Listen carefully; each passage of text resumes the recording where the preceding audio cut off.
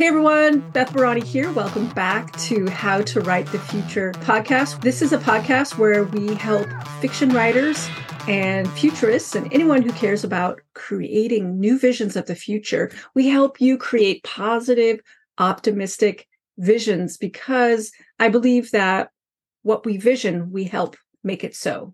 Today, I'm very excited to present a guest interview with Vanessa Sage, PhD. I've met Vanessa years ago in some fabulous networking group I was in, and I want to share with you who is Vanessa.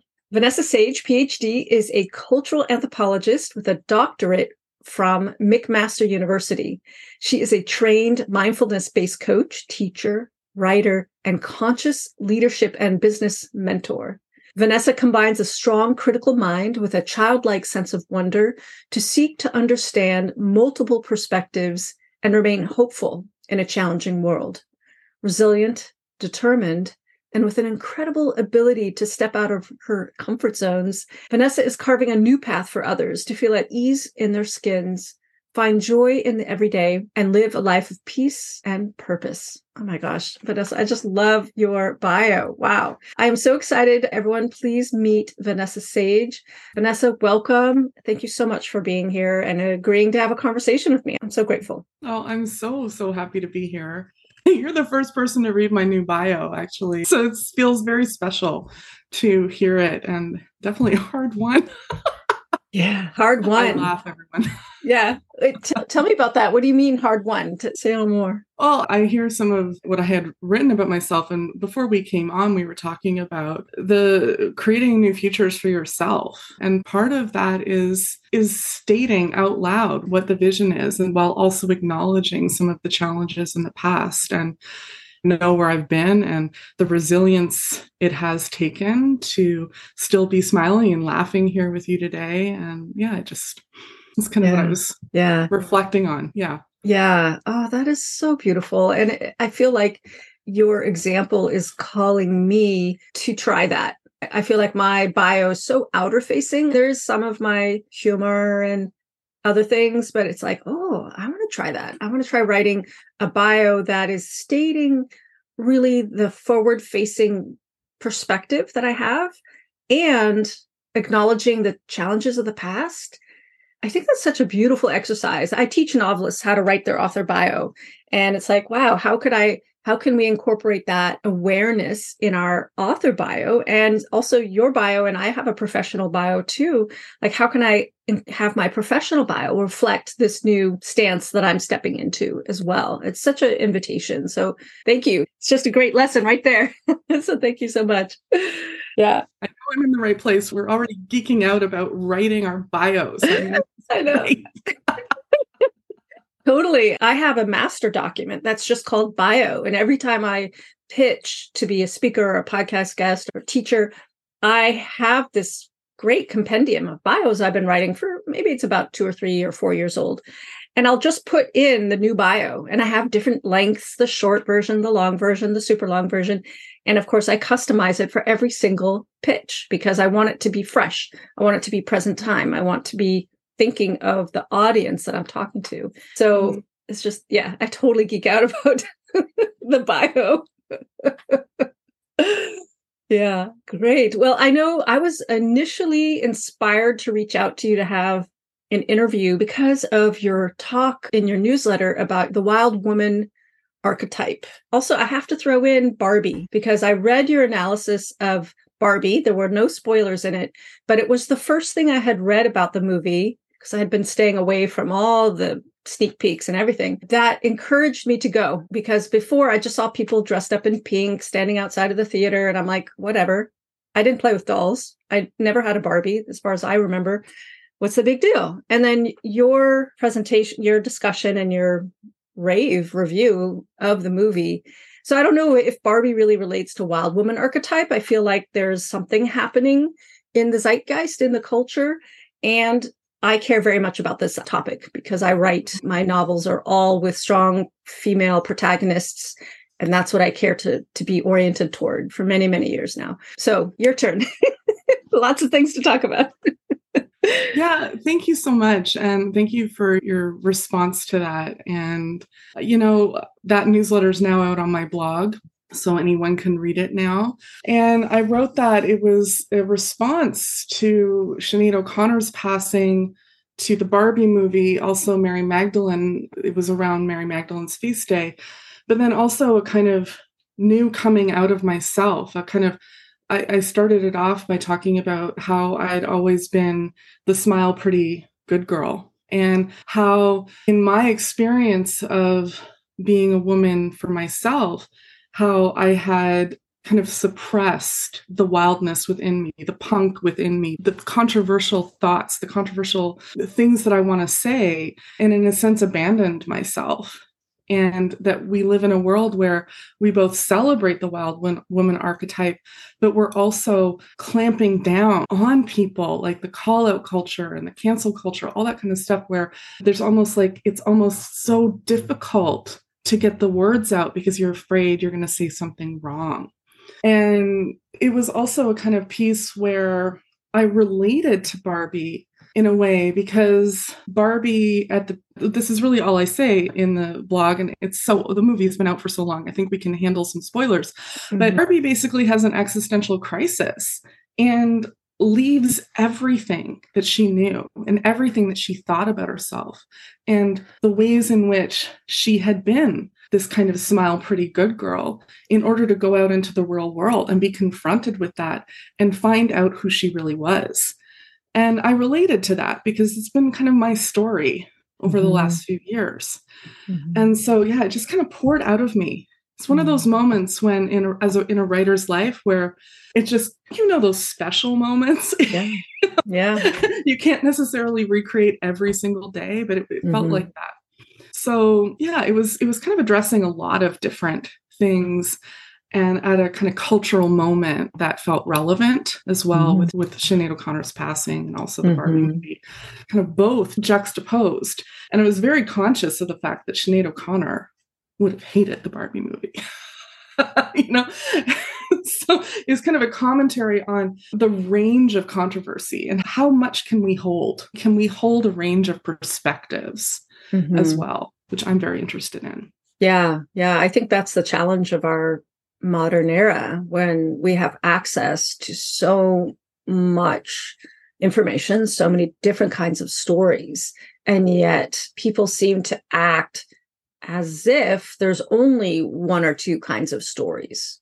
You've been abroad, I've lived abroad. It's like there are so many stories. Why do people act, especially I see it here in the US, since I'm a US citizen, they act as if their story, and maybe they don't know other stories, but as if it's the truth. And I've known since I was a teenager, and I was a little Jewish girl going to a Catholic school.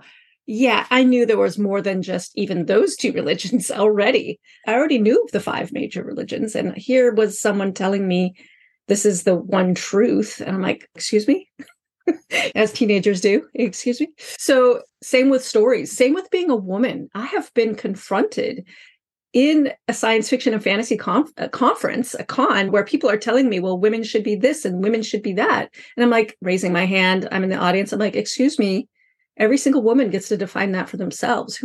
And you, Mr. Man, who are you to tell me what is a woman? And I feel like we're circling around that conversation. Like there's so many different archetypes of being a woman. There's the wild woman, there's the punk, there's the rebel, right? There's the mother, there's the one on the fringe who's saying the truth. I don't know Sinead O'Connor's story deeply, but I feel like she was out there on the edge, pointing outward, saying other possibilities, and then pointing inward, saying, what the hell, man? Totally just calling everyone out. And I feel like I understand there's historical reasons why Barbie was considered the ideal. And I never got it because I never, ever looked like that, acted like that, cared about those things. Anyway, I'm just a little bit reeling with all these different ways of being in the world. And we all have an opportunity to explore different ways of being. And isn't that great? I think that's incredible that we can do that in this day and age. Yeah, I think it really is. I don't know about you, but for me, it's taken a lot of inner strength to really root in and be confident in who I am. And while allowing for multiple perspectives, I'm a cultural anthropologist, so I am literally trained to seek to understand another's perspective and not to put my own perspective on them.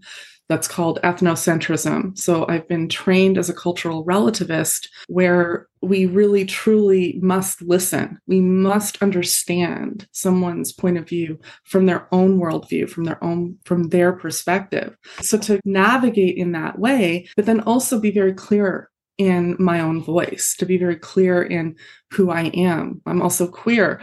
If someone shouts at me on the street, calling me names, maybe I can understand that, but I also don't have to take it. I also don't have to take that into myself and say, oh, you must be right. I'll just take that discrimination into myself and believe it. So it's this kind of surfing our realities a little bit, but staying clear and strong. Yeah. So we don't drown. Yeah. So it's a metaphor to this. Right. Go all the way to the edge. Yeah. How can we have compassion for the other points of view, but not believe them or buy into them? And you're right. I think it takes a great fortitude. I think as a child, I was very unconsciously confident. But as I became a teenager, I was very withdrawn and shy and probably super sensitive to everybody's perspectives on me. To develop as an artist over the last, it's hard to say how many years, a good 25 years, focusing on learning how to be a fiction writer and coming out in that way, it was hard. It was very hard, especially with my first novel. I remember how scared I was to release that into the world. And I admit I understand intellectually why people would say clamp down on the way women should be in the world. It's a long millennia, double millennia, triple millennia long history of controlling women so that the wildness in us doesn't, offend their sense of order. I don't know. I mean, I've actually been on a hunt for many years now to try and understand what happened to humanity that we would go from there's a lot of ancient egalitarian societies where all the jobs were split evenly, including hunting. 50% of women now they have come to realize we're hunters. And I definitely feel like I would have been one of those hunters.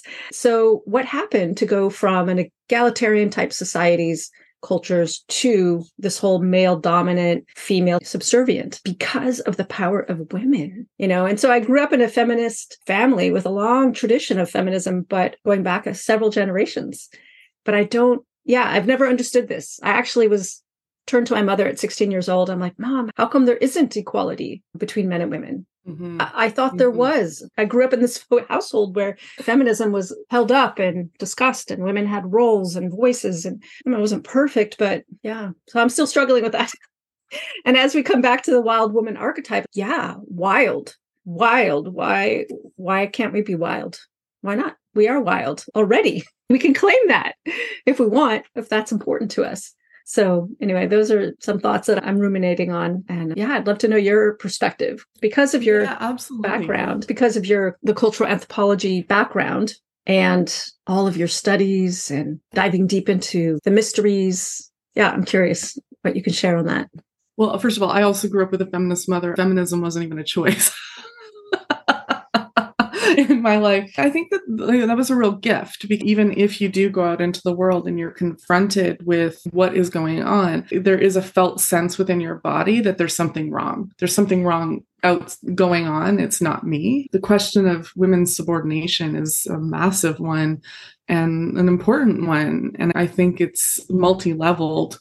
One is mythic. One is the imagination. And I think with your interest in telling positive stories of the future and imagining the future, to understand as well that our present has been imagined, right? And that there's an unhooking of past imaginations that needs to be done, right? So when mythically war becomes valorized, and the goddess becomes suppressed. For example, dragons. Whenever you see a dragon being slayed, that's the goddess being slayed. Mythically, right? Lilith is connected with the dragon.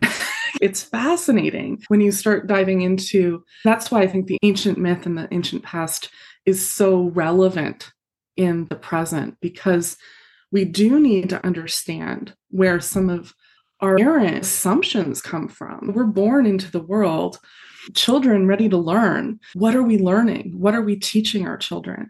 And this is why it's so important that we tell different stories and we have new, hopeful imaginations, because as I was listening to some of your past podcasts, it is important that we tell a new story because we do create that future when we do it.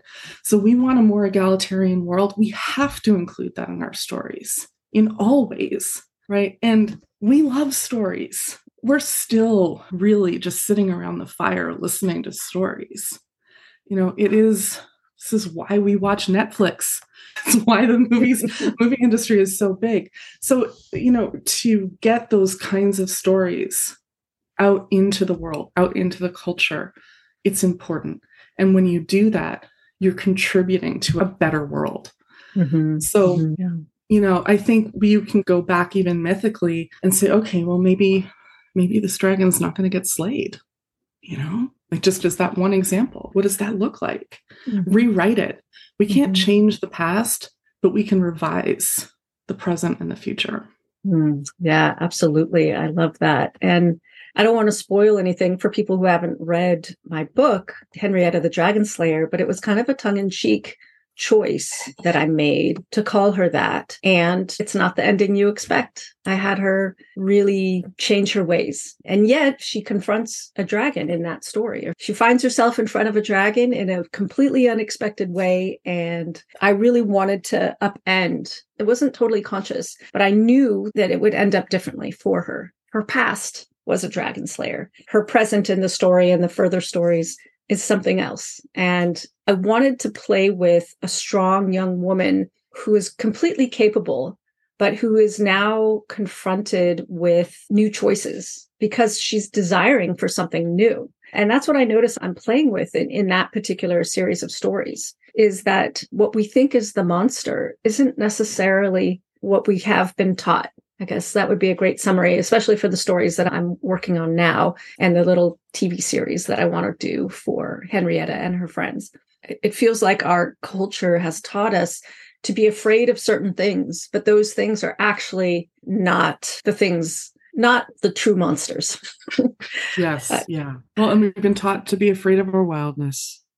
We have. And what I think is really interesting, and one of the things that I was writing about, is that women themselves are afraid of other women's wildness. The story that we often talk about in feminism is men against women. I think we may be past that, especially when we look at gender fluidity and all of just the fabulous, marvelous ways in which we can all express ourselves, But one of the stories that we don't tell is the ways that women can turn on each other. And one of the things that really helped me was a friend of mine introduced me to the concept of lateral violence, where minority groups will turn on each other because we don't really have anywhere else to go. And when you don't have power in the world and you think power is scarce, it becomes easier and easier to then try and gain that power through overpowering other people. Does that make sense?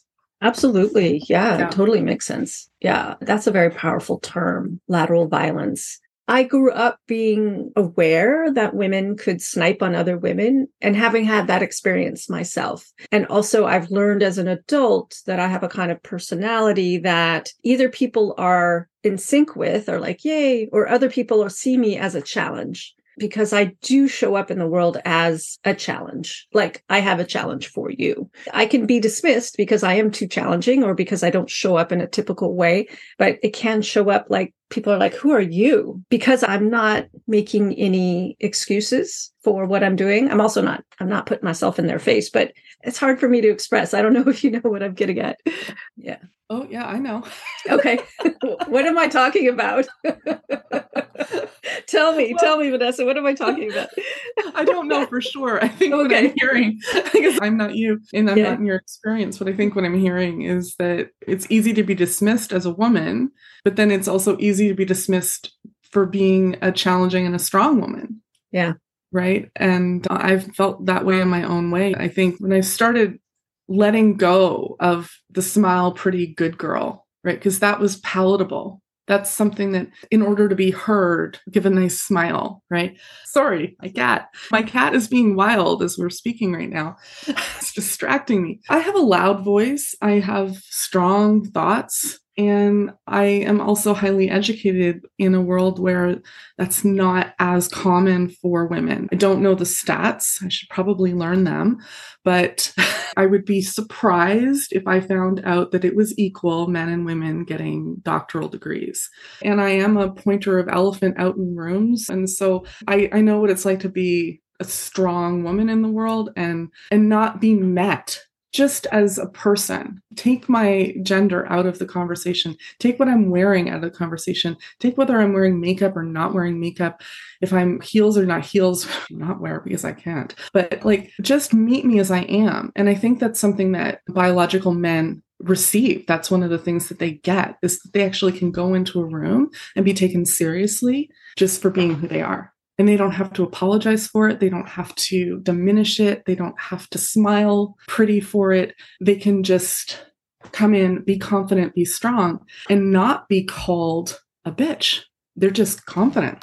Thanks for listening to part 1 of my interview with Vanessa Sage. Stay tuned for part 2, where we continue our conversation about Barbie and the wild woman archetype. If you would like to get some writing support for your science fiction or fantasy novel, I recommend that you sign up for our world building workbook. It's a PDF that will allow you to think about key aspects of your story world. And there's some tips in there on exactly how to do that. So you can check out the show notes for the link, or just go to howtowritethefuture.com and you'll find it. All right, everyone, that's it for now. So write long and prosper.